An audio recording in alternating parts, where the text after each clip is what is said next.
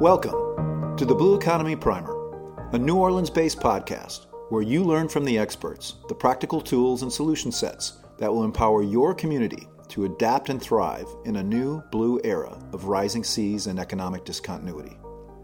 Special thanks to the Dan Lucas Memorial Foundation and the Pontchartrain Conservancy for their financial and institutional support of Deep Blue Academy's education and research initiatives.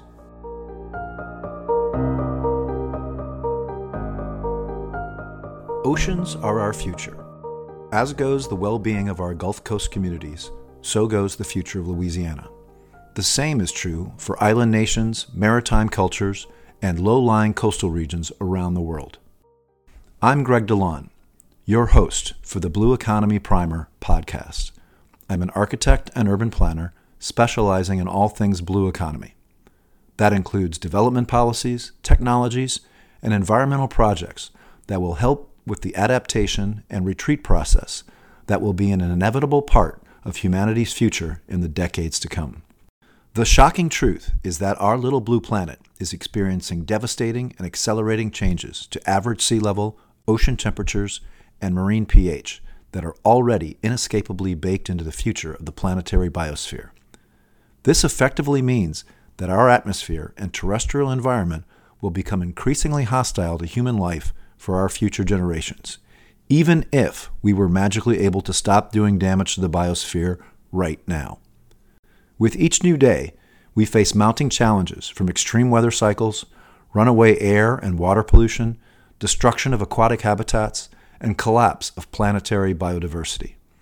The knock-on effects of these challenges include mass human migrations, the extinction of keystone animal species, natural resource conflicts, and ultimately, government and social instability.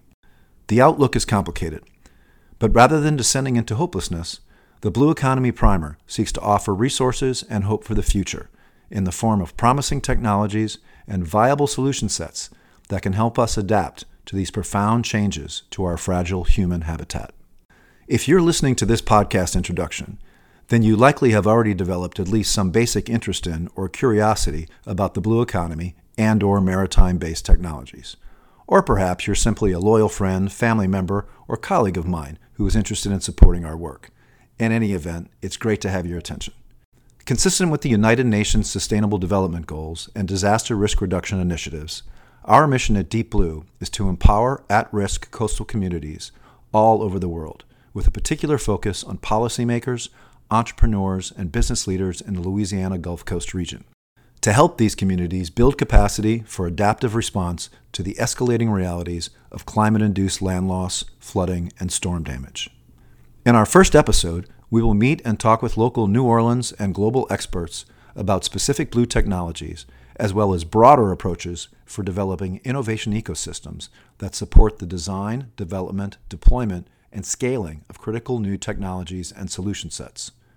About 2.4 billion people, or 40% of global population, lives within 100 kilometers of the coast.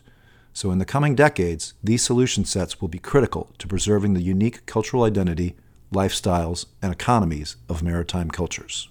In Episode 1, New Orleans serial entrepreneur Tim Williamson talks about the process and events that laid the foundations for the vibrant innovation ecosystem that we see in New Orleans today. It takes 40 to 50 years to build an ecosystem. You don't just do it. And an ecosystem isn't just about we need capital. An ecosystem is a comprehensive network of interconnected systems that work together to identify and support and retain entrepreneurial talent. And it's not just we need incubators or we need capital. It's a culture shift. It's a mindset. You know, how do you change, in this case, a 300-year-old city that became complacent and insular? It's not about funding startups. It's about changing how we think about ourselves and changing a culture of insularity to openness and a culture from what if it fails to what if it works. By 2022, we are now seeing the benefits of this ecosystem. We've had about $2.5 billion worth of exits in the last 6 months. Right now, the ecosystem's in place, and just last week they announced about $125 million worth of venture capital is coming in to fund this ecosystem. Tim's latest ongoing work with The New Society, a Web3 venture studio, is part of a larger vision for exponentially scaling the success that the local startup scene has enjoyed in recent years to encompass and support a broad range of sectors and technology initiatives. So the idea that New Orleans is a wonderful city, I love it more than anything, but could New Orleans be a model city for how communities connect and sustain themselves? And I think it's possible, and that's the journey we're on, is how do we take the 20 years of building the ecosystem, now the next 20 years of applying that skill in the network to do a bigger cause of creating a sustainable city. We think that Web3 or technology has the ability to unleash our creativity. So globally, if we all agree by 2025 or 2030 that New Orleans will be going through a golden age of creativity, where we're taking our best ideas, connecting it to new capital, and connecting it to a broader community. But people will look at New Orleans not as a place of crime and corruption or potholes. Oh my gosh, look at the innovation coming out of that community. I think that's possible. And I think that is a vision that we could achieve. Because there's no reason why we can't. We got the ecosystem, we got the leadership, we got the capital. Let's just go. In episode 2, we talk with our old friend and colleague, Joe Quirk, sea evangelist and president of the Seasteading Institute. On this Earth, which we haven't discovered yet, it's called Planet Ocean, where more than 2/3 of the Earth's surface is ocean. 99% of the living space is the ocean when you consider the three-dimensional nature of this planet. And we're the land apes stuck with our land-based myopia. We already have an atmosphere. It's not irradiated. It's already full of life. We need to discover the ocean and use it to solve these grand global challenges because it already is, if we just work with it. But if we can put seasteads out there, grow coral reefs on our seasteads, we increase the amount of life on the ocean, we absorb carbonic acid from the ocean, lowering the acidity of the ocean, which gives the ocean more power to absorb CO2 from the atmosphere. The more we scale this up, the better it is for the Earth. Joe has been on the front lines of the blue economy and blue technology revolution for over 10 years, spearheading projects and proposals for floating cities and marine base habitats in places like French Polynesia, Panama, and Thailand. Joe's best-selling book, Seasteading, and his work as a spokesperson and advocate for regenerative marine infrastructure has inspired aquapreneurs around the world, myself included, to dedicate their careers and lives to improving our human relationship with our marine environments. Meanwhile, New Orleans could start floating if we push forward these technologies. You want to move on from fossil fuels, I recommend each individual home has its own solar panels, its own wave energy generation technologies, its own ocean thermal energy conversion technologies. We could move our land farms to the ocean, give the land farms back to the songbirds. We could start powering civilization with completely renewable technologies in small steps over time, one house at a time, where we don't have to make a grand decision from the top down. Solve it on the ocean. In episode 3, we visit with the CEO of Gulf Wind Technology, James Martin, a brilliant and dynamic engineer from the Isle of Wight, who is boldly leading a complex mission to rapidly scale deployment of renewable energy wind turbines on the Gulf of Mexico. There was a recent Department of Energy study that showed actually 19 states in the US have enough wind capacity to fuel all of their electricity demands. So you've got this amazing resource. In fact, for our region, for Louisiana, there's 7 times more power in offshore wind than we can consume in the whole of Louisiana. So it just shows that potential for offshore wind is there, not without its problem statements like we talked about earlier, but that's what we want to shoot for. It's having an actual limitless energy economy for power.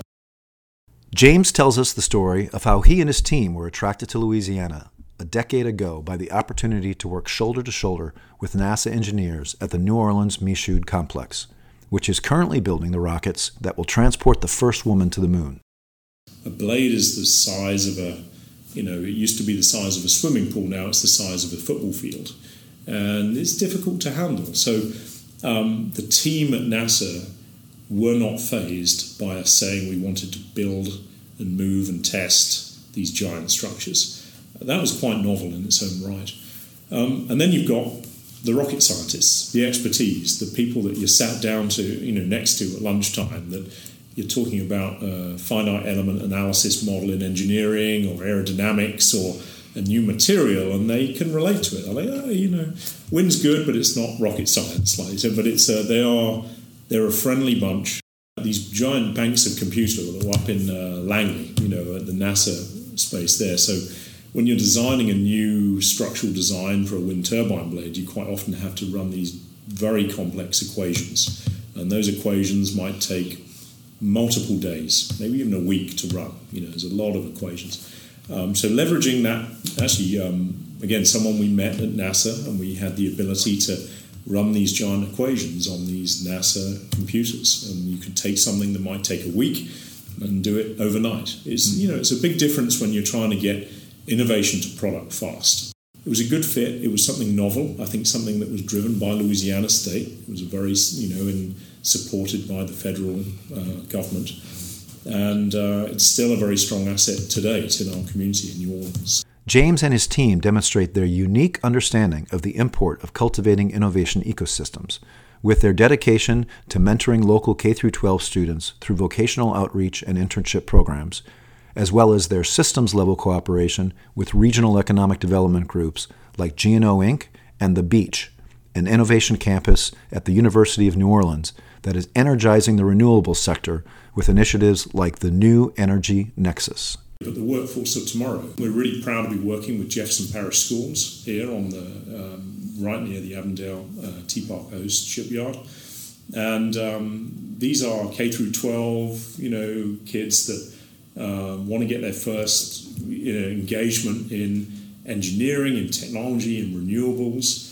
Partnering up to help them with the STEM programs, the STEM clubs, having a mentor in those early stages of working out what they want to work in, whether it's going into an apprenticeship with companies in the energy industry, or whether it's going on to one of the colleges, the aforementioned colleges, or indeed going on and choosing the right path that works for them in the university space, and then knowing that there's something back here in Louisiana, even in New Orleans and the greater New Orleans region, where you've got this kind of technology, energy, sustainable infrastructure built around the blue economy, which is all about what we're all about here. In episode 4, Italian engineer and physicist Esme Fantozzi explains the critical importance, impacts, and process of global energy transition, drawing on her decades of energy sector experience in supply chain, operational excellence, and renewable energy transformations. I really focus my own work on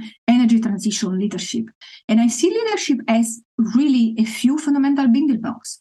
You assess what you have, you form a vision for the future, you build that future, and you bring everyone along. That's what we need throughout the energy transition. This ability, as we had in so many other areas, of acting, of assessing without fear, making plan, bring them to action, and bring people around. You're talking about designing things that will provide value, jobs, career, food, energy. And by the way, by design, don't waste. They don't waste energy. They don't cost energy. They don't waste material. They don't further mine the natural environment. Her interactive and formative work with the MIT-conceived En-ROADS platform is helping corporations and individuals gain a better understanding of the challenges we are facing in the coming decades and the role that each of us can play as individuals, organizations, and sectors in working towards global net zero carbon emissions. Yes, the work is daunting, but the opportunities are also enormous.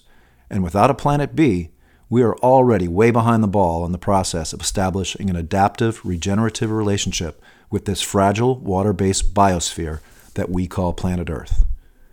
Please join us at Deep Blue Academy and for each new episode of the Blue Economy Primer as we learn from the experts the practical tools and valuable solution sets that will empower your community to adapt and thrive in an age of climate and economic discontinuity. Thank you for joining us for the Blue Economy Primer.